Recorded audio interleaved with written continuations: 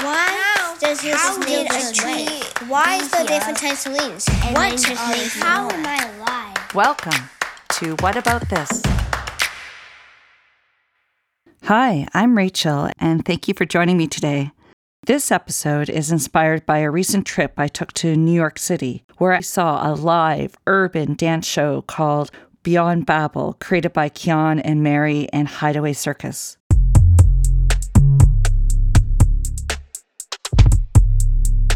Picture an old, small gym, and just 10 feet away is a cast of 12 exceptional dancers moving, sweating, pushing the limits on how each part of the human body can communicate through fast, often in sync, detailed hip-hop choreography. I left with my heart pounding and brain buzzing with adrenaline, as if I was one of the dancers. But then I quickly had to realize that I am not a trained dancer and actually have never experienced what it's like to learn a complex dance choreography. Do dancers really push aside their analytical thinking minds and rely solely on muscle memory? And if so, what is muscle or body memory? I knew I had to start by talking with my friend Kojo, who is a Toronto-based hip-hop dancer, choreographer, and teacher. His dancer name is Justuch. Hello, Kojo. Hello, Rachel. How are you? How are you? It's been a minute. I'm doing well, but it's been a minute. It's been a minute. It's been like 2 years. I know. I can't believe it, Rachel. It's been 2 years. How has the dancing world treated you the last 2 years? You know, just like everyone else, the pandemic came in. I didn't know what to expect.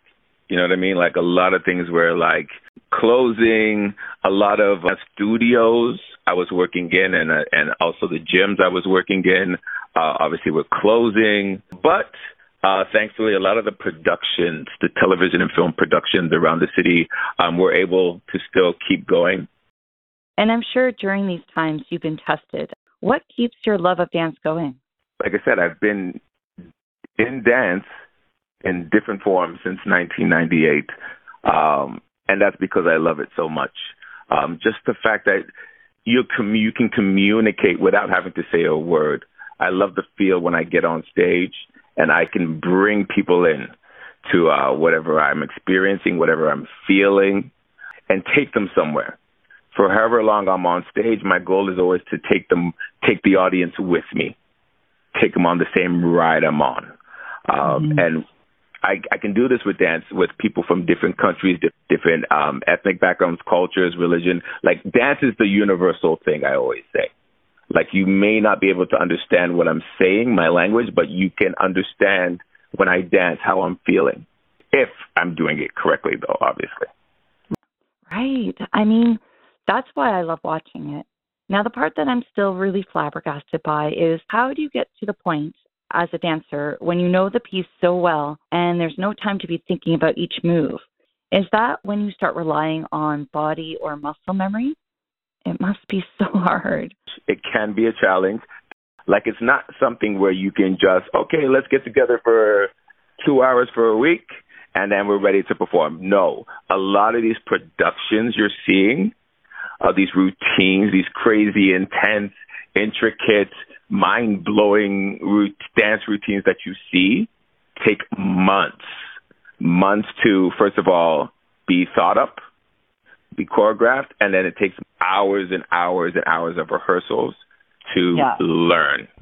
But first of all, I always say it's about just being able to learn the sequence. And really and truly, if you've ever been in a rehearsal, it's about just starting with one step and just building from there. But muscle memory is a thing where the more you practice, the more you start remember what comes after what. Like when I teach, because I teach a lot as well, I have a lot of new students who come and take my class, and first things first, they're worried about remembering all the choreo they have to learn.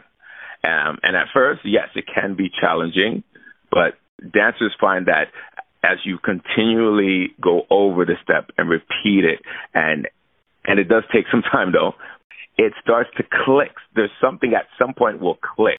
That's your muscle memory will click in, and your body will just be able to just do the moves.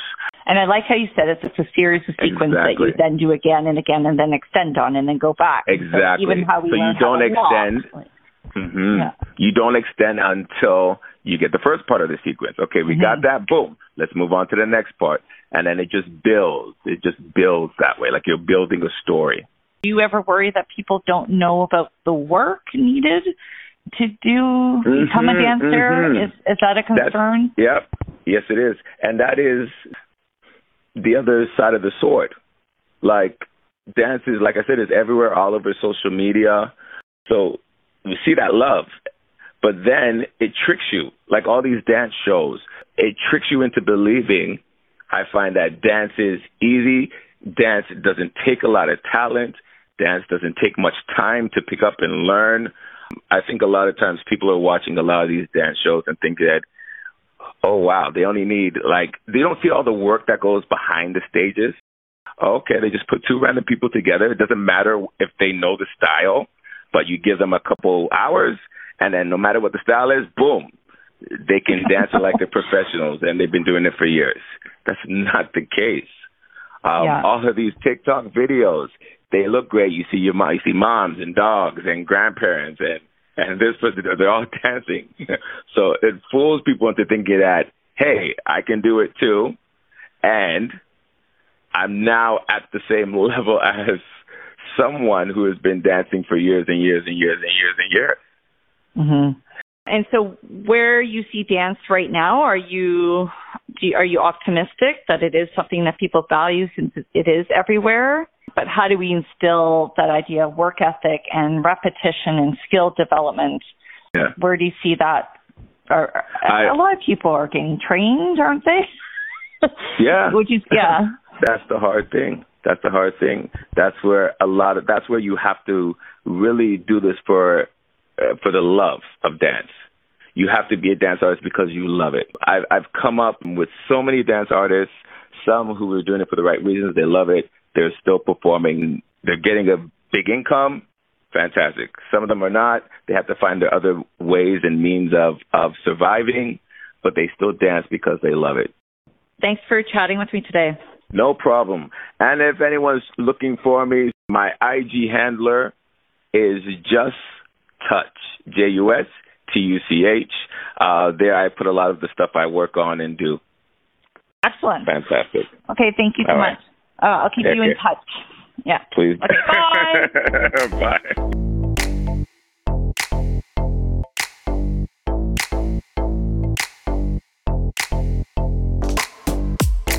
So I wanted to learn more about how our bodies and our muscles, and of course the connection to the brain, can actually store this memory in such a deep place where the dancer no longer needs to be conscious of the dance routine. I reached out to Carolyn Hebert, who is a dancer, teacher, and wrote a really interesting article in the Dance Current about her research on movement memory. So my name's Carolyn. At the University of Ottawa, I'm doing research in dance and memory and our experience of dance, specifically of tap dance, and how we experience tap dance with other musicians. Now, I'm not a dancer, but I love to dance. And when I think I'm grooving and I think I got some moves, and then I see a dancer, and you guys work on a whole other level. It's like, how can your body remember these very intricate, amazing choreography? How can you explain that to someone who's just a disco dancer? Well, I think there's so many different types of dance. And so, certain forms of dance, like ballet, for example, has very specific, what we call codified technique. It's like there are very specific movements that are associated with a name. So we call something like, for example, a tendu is when you extend your foot out in front. And so in ballet, we have all these very specific names for the movements. And it's very, I would say it's much more concrete in terms of the movements you do. And there's other forms of dance, like in contemporary dance, for example, or even and also I would say in tap dance, that don't necessarily have names. And so it's a different type of memory that you're accessing. A dancer might in their head be saying to themselves like tendu, échappé, plie, pirouette, but when you don't necessarily have that language to define those movements, you have to come up with something else to remember it. And so a lot of the time you'll hear dancers, they scat, they make sounds, they go like, ba, ba-do, ga, ba, ah, shagadi, boo, ba. Like they'll use these different sounds to trigger a memory associated with that movement. Or one of the things I love in contemporary dance and even in jazz dance, often we have the choreographers or the teachers who will provide metaphor for something. So they'll say, brush the sky, like if you want to reach your hand across the sky, or it's like driving a car, or okay, thread the needle or something like that to help you remember, oh, this is what is coming. But really at the end of the day, it's a lot of repetition. I've done this same sequence of movements over and over again so many times that it's like the body remembers how to perform that movement itself. Okay, so that's the part I'm confused. I get stumped on that. I guess I'm a very heady person. Like I played music before, I've been in plays before, but it's very brain driven for me. I've never allowed my body to do the memory. Right. And you mentioned this in your article that you wrote about implicit and explicit memory. Can you explain what that means in terms of memory, and how do you actually explain where that memory is? In terms of my understanding is that when we perform a specific movement, the neural pathways fire up, and we, between our muscles and our brain, there's this connection that is created, kind of like when you drive a car in fresh snow. So when you first put those tires in fresh snow, it takes a minute. It's not really well established of a path, right? But the more you drive that car and those wheels hit that same path, then the deeper that tread becomes in the snow. And the same thing happens with the pathways that we create between our muscles and the neurons in our brain that are firing. These synapses is the synaptic connections. They deepen and strengthen between those movements. And so back to the driving a car analogy, myself learning how to drive a car, right? And understanding that, I need to move my muscles a certain way when I'm driving, holding the steering wheel. It's the same thing for dancers and for people who've spent time learning how to perform a specific type of dance or to move their body in a specific way that's aligned with dance, right? I want to try to be careful there because I believe that really anybody can be a dancer if they, based in this idea of spend time just practicing moving their body in that specific way that we might call dance. So the idea of it becoming so ingrained, you've done it repetition, does that become implicit then? You don't even have to think about it. Your body's going to do that move. Yeah. So I'm of two minds here. So there's one side of me, which is linked to that article that you read, where, we get this idea and we speak a lot of, I don't have to think about it. It's just something that happens. It's implicit. And then the other part of me actually believes that movement is a form of thinking. It is an act of thought. And so movement itself is, and that really is where we see improvisers, like improvisational dance practices, such as in tap dance or in contemporary dance. There's a lot of improvisation. And to me, that's really movement as thought in action, because they're using their moving body to think through an idea and to think through an expression. And so therefore that movement itself is the thinking process. But when we're speaking of choreographed dance, something that's pre-established movements that the dancer has learned and retained in their memory, and then is kind of, for lack of a better way to say it, regurgitating out, right? Like they're pulling that back out. Yes, I think that we can think of it as a form of implicit memory. But really, when you see a dancer, we don't see, as a viewer, a dancer stop, think about what's going on, and then doing something. It is all a connected activity, even when a dancer's learning something new. That's interesting. So if you do things again and again, it becomes implicit. So you're actually still thinking it, but it's not in the forefront consciousness. It's kind of somewhere else in the brain. because it's done it so many times? I think it probably goes in and out. I would say that it's like very porous. And so sometimes in that same piece that you're watching, there could be moments where the dancer is completely, what I would say, immersed in the present moment, which is when they're not explicitly thinking on what's happening to them. Like just trusting that my body knows what to do when I hear the music, or if there's no music, when I'm with the other person. Really, it gets down to listening. You're listening to the music, or you're listening to your body in movement. You're listening to the other person that you're dancing with in the moment. Yeah, and you have to lay those pathways. And now I'm going to have that image of the snow and the tires. How many tire prints do I need? Wow. It's so, and when you talk about like a groove, right? Like you said, like, you got a groove. Well, a groove is a pathway, like is something on a record, right? It's a pathway where we remember the music is stored in the memory. And it's the same thing for movement. It's like you create these grooves that you can sit in and just, dancers might say, you just ride it. You just ride the wave. Yeah. Okay. Keep riding and keep grooving. Exactly. Thank you so much for sharing your experience and your information with us. Well, thank you so much for having me, Rachel. I'm really grateful for you reaching out and connecting with me.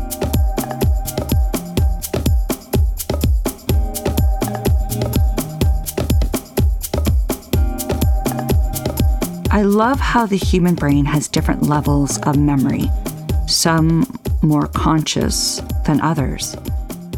One thing I really enjoyed about doing these podcasts is I could just call up really smart people and ask them questions. So I call up Dr. Donna Krasnow, who has such an impressive resume as a modern dancer and choreographer working around the world, and for over 30 years as a professor, researcher, and author of many books at York University in Toronto. Donna's main research focus has been about dance injury prevention, conditioning, motor learning, and dance science. I started by asking Donna the question, where is the unconscious body memory stored in the brain? When we learn a new skill, there's a lot of conscious thought, and that really takes place in the cerebrum, or the frontal lobe in particular, which is the area of the brain that deals with planning and deals with consciousness and deals with sort of our awareness of thought process. And then eventually, when you repeat a skill over and over and over and over, it becomes a kind of motor plan or program that goes into, they say many of our movement memories are in the left parietal lobe. So we have these different lobes, the frontal lobe, the parietal lobe, and there's one on each side, the occipital lobe, which is like the visual area of the brain. Like we have these different lobes, but they're all in the sort of forward or forebrain, all of those different lobes. So those memories, long-term memories, get stored. And once we have that plan, we don't really have to think consciously about each and every piece. But the actual patterning of the skill is in a learned place where we don't have to do conscious tracking or thinking about it. And that's what dancers call muscle memory or body memory. And it feels when you're doing it like the memory is coming right from your body and right from the muscles. But in fact, it's all in the brain. So it's all in the brain because it's in that subconscious level now. It doesn't need to be in the forefront. It's stored in the long-term memory. Is that correct? Yeah. We tend to use the word non-conscious because the subconscious, that's a psychological term. And we have so many motor plans stored in there. I mean, you don't even think about it. But even if you just look at walking, you don't have to think about how to walk. And that one is learned developmentally very, very early before you're even thinking, put the left foot forward, then the right foot forward. But we can alter it. You can say, I need to walk faster, I'm late. Or you can say, oh, there's stairs. I need to change, my foot has to go up these stairs. So we can make tons and tons and tons of variations. But these motor plans are all stored away in our memory areas. And in your study and in your teaching and your career, you mentioned that your understanding of brain science really allow your career to grow and your skills to grow. Can you explain more about that? Well, I would say that one of the biggest ways it influenced my teaching is that I learned patience. because when I was a young teacher, I would give a person a correction. I'd say, well, why didn't they fix that? I gave them the correction. Why didn't they fix that? And I began to understand through studying more about motor learning that some things take a long time. Realignment work, especially if you're dealing with adult dancers, that can take years to really reorganize the skeleton and all the joints of the body to a healthier place when they have bad habits. And so I learned a kind of patience in my teaching by understanding that the brain just needs time. Well, I was just thinking about that. Like if you gave the instruction or the image of curling like a cave and they think they're doing it, but you don't see it.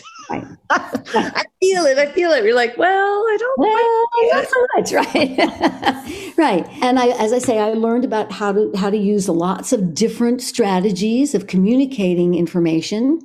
I also learned that when we sleep, that's an important time of what's called memory consolidation.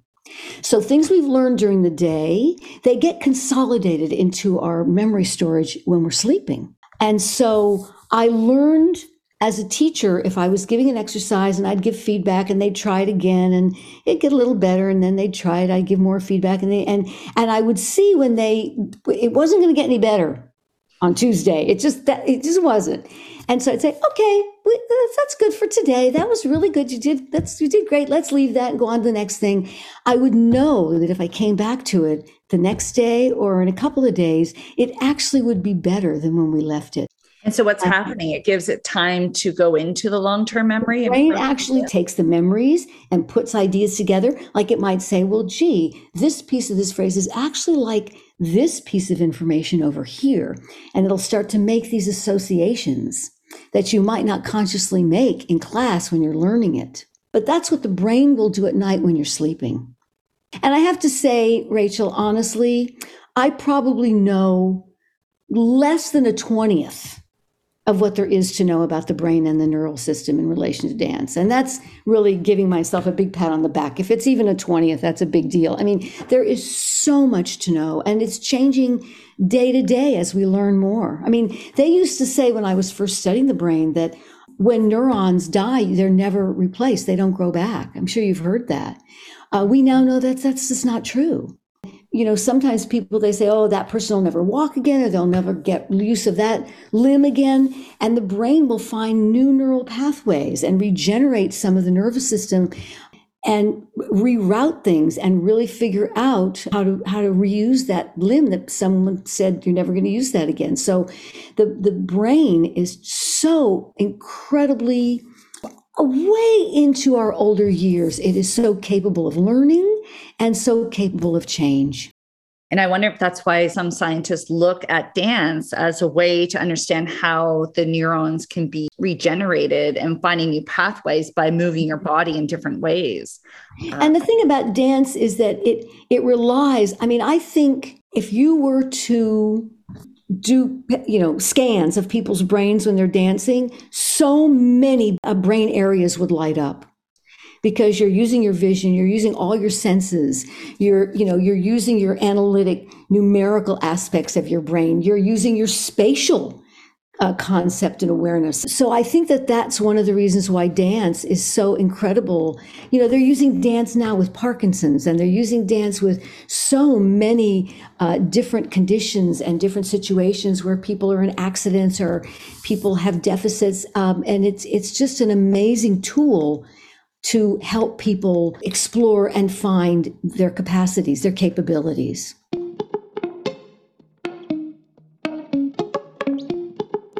So the more we get to understand how the human brain works, we start diving into the world of dance science, which I didn't know existed before.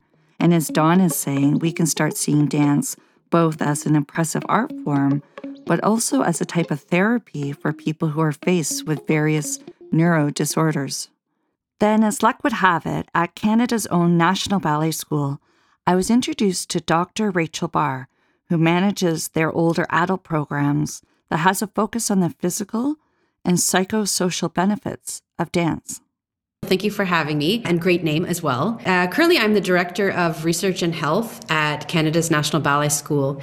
And I also lead research both in the area of dancers' health and well-being, and in the area I think people would understand most as dance for health and wellness. Okay, so what is dance for health and wellness? I would say in the last several decades, there has been more and more health researchers that have been paying attention to some very specific benefits of dance. And so this has really grown into a large field, and it helps to highlight what I personally, I was a professional dancer, so I lived it. I know some of the many benefits of having dance as part of your life. My research has focused on dance in older adulthood, and has focused broadly in older adulthood, but also in two specific clinical populations, which is people living with Parkinson's disease and people living with dementia. Okay, so understanding dance and its effect on the brain helps you understand how to, for example, Parkinson's, how to control motor areas of the brain. Is that correct? Some have focused their research on trying to understand the experience of dance in the brain for people with Parkinson's. But more broadly, the focus of my research is actually, it's more process. It's more understanding the experiences of people, for example, living with Parkinson's who dance, and highlighting why it is that they should be dancing. So sometimes that's the outcomes, like the physical benefits, the improvement of their balance, of their posture, of their gait, which are particularly significant if you're living with Parkinson's. But more broadly than that, and more qualitative work that I've done has actually tried to capture more of the artistic experience and why should be dancing, why dance is so adaptive. It's been around throughout human history across cultures. And so really understanding more of that experience. How does accessing what we do when we dance help the brain find new ways? Is that the idea, is using parts of the brain that haven't been used before in a way that a dancer does? Sure. So that's certainly the theory sort of being proposed, with people living with Parkinson's disease specifically. There's been work about rhythmic cueing, for example. And so cueing movement to music can be particularly helpful. The other component of dance, that it is a form of expression. It's a language in and of itself. And so, for example, people living with dementia who may have lost some of their language skills are able to communicate and express themselves through their bodies, through dance. Of what I've observed in my work is that dance provides opportunity, again, to express themselves, perhaps when language is no longer an option, a medium for them. The work that we're doing, a lot of it at NBS, at Canada's National Ballet School, is creating ways to make dance accessible. If you have dancing students who have dementia, will they come next class remembering because they actually did it physically and repeated it? Our approach is again about an artistic experience and not about therapy. So it's not our intention, but I have actually seen it where the rehearsal of a dance week after week with the same group, where the person may not recognize me and why I'm in the room at the beginning of the class, but they know the dance, to know what comes next in the dance. These dancers are receiving the opportunity to rehearse, and they're also able to learn, and that can be very meaningful in terms of how they can enjoy the experience, because again, it becomes more familiar to them. And we know that when we know a dance, it's more fun to do. I guess one of my last questions would be, what would you wish, if you could have a magical wand, how we would view or incorporate dance in our lives? There's, that I think, about 40,000 years of human history where we know people have been dancing. There's good reasons for that. It's clearly adaptive. If we could open our minds up to experiencing more of it, I think we would help to explain to people better how and why we all should be dancing. And that's certainly been my experience. I know I've, for example, there's lots of research papers about why people living with Parkinson's should dance and all the benefits, but I have found that one of the most profound ways to encourage a neurologist, for example, to start recommending it to their patients, to invite the neurologist to come and dance in a class with people living with Parkinson's. And it's not that they weren't convinced by the research, but the experience is what motivated them to really share the idea of dance. And I've rarely seen somebody try a dance opportunity that we've made accessible and not wanted to come back. So I think that speaks for itself. Well, I don't know about you, but I feel like dancing. I'm going to go put some music on and dance in my kitchen. Sounds good. If I've inspired one person to dance with this talk, then I feel quite good.